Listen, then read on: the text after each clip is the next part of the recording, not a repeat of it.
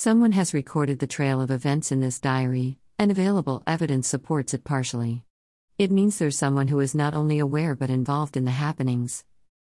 Could it be the criminal or key witness?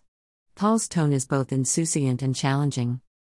I wouldn't risk second-guessing that, till all evidence is on the table, replies the Chief of Criminal Investigation Department, CID, wearily.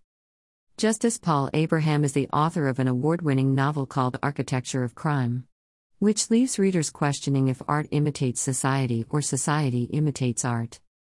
The CID chief resigns suddenly, quoting personal reasons.